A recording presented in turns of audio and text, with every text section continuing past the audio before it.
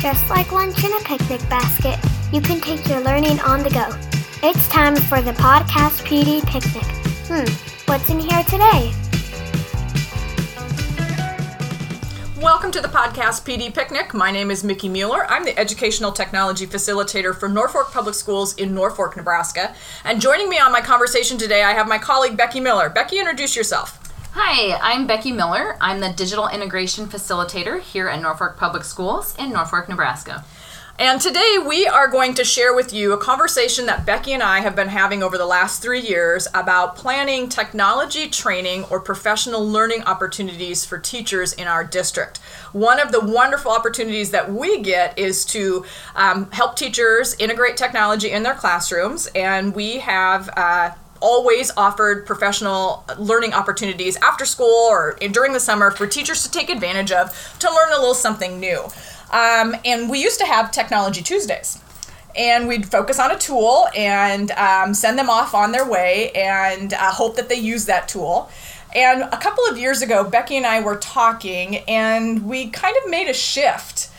We didn't really want to keep focusing on tools, but we really wanted to expand what we were doing and what we were offering to teachers. And so we decided to change Technology Tuesdays to professional learning opportunities. So, Becky, do you think that besides you and I, do you think that had any effect on our teachers in how they looked at what we were doing?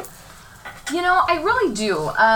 When we flipped and made that kind of switch over and we started using that terminology, it changed how we trained our teachers. And as they were walking away, I did have some teachers say things like, oh, I can use this with this lesson. It will replace something I'm doing.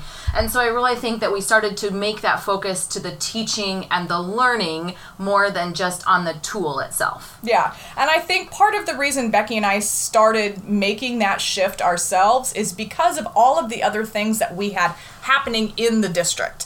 One of the things that we've been working on for the last couple of years, and Becky and I have had an opportunity to be a part of this committee, is we have developed a new instructional model for our teachers. We got to roll that out this year, and as we were building that model, the committee felt very strongly that technology integration needed to be a part of that, and so that is one of the 7 components in our new model. And so as we were training, we trained all of our teachers on our new instructional model this year, and we did a lot of technology throughout that training, but technology integration is a component. In addition, we are, as a district, moving to target-based grading, standards-based reporting. And so our teachers have done a lot of work on getting really clear about identifying priority standards for their classes and learning targets for all of their classes. We're getting really clear on our curriculum and our scope and sequence that we're teaching. And so our teachers are doing a lot of work. And as Becky and I were looking at everything our teachers were having to do, we questioned, how does technology fit into this? And how can we make a difference without adding to our teachers' already very full plates?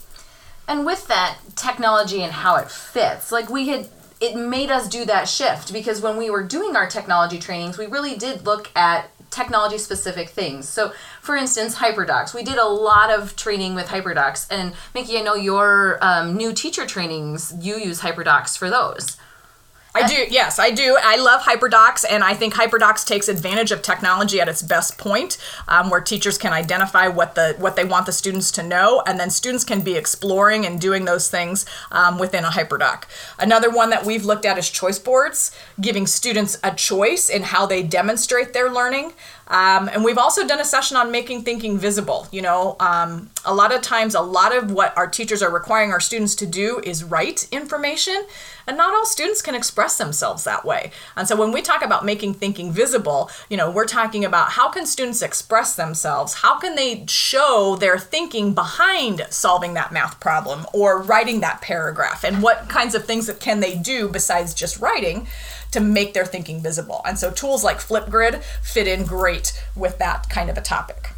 And so you're exactly right. When we were doing all these tools, it really made us have this discussion about technology integration is more than just tools. It's more than the one tool. It's more than seeing a tool and just using that. And so that conversation has evolved to, how are we identifying the learning objectives? Those are the important things. And now we're going to go back and say, what tool fits that learning objective?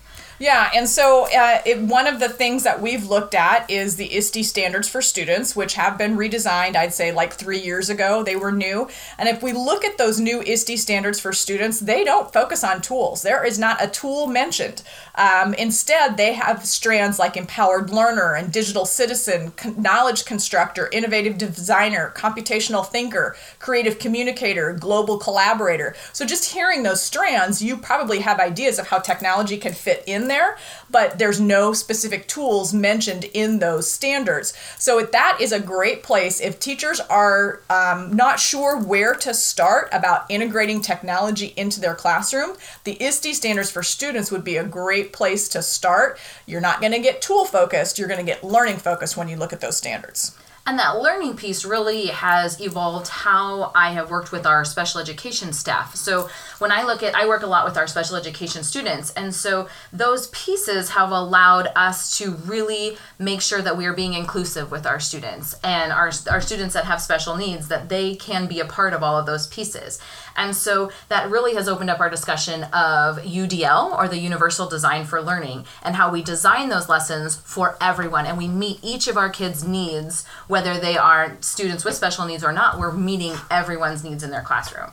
And so then really we talk about like, how do we just continue to keep that focus, on the learning?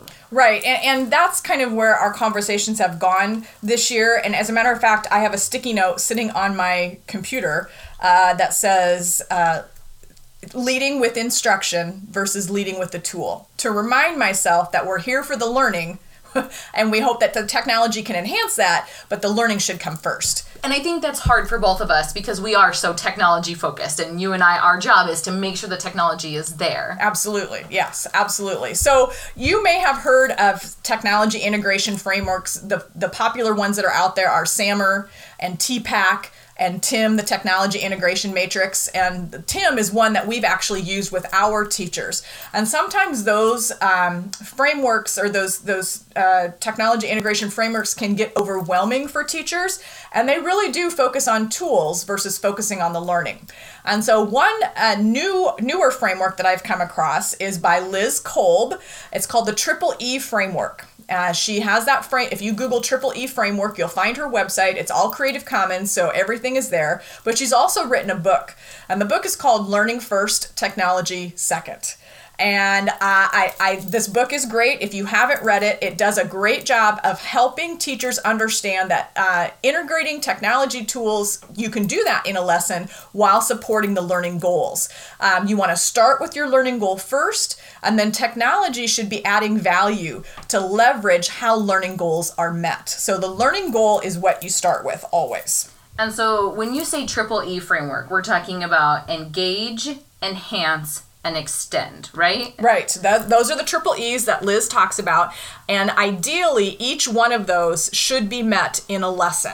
Okay. So engagement, we're talking about how technology tools are helping students focusing on learning goals and tasks.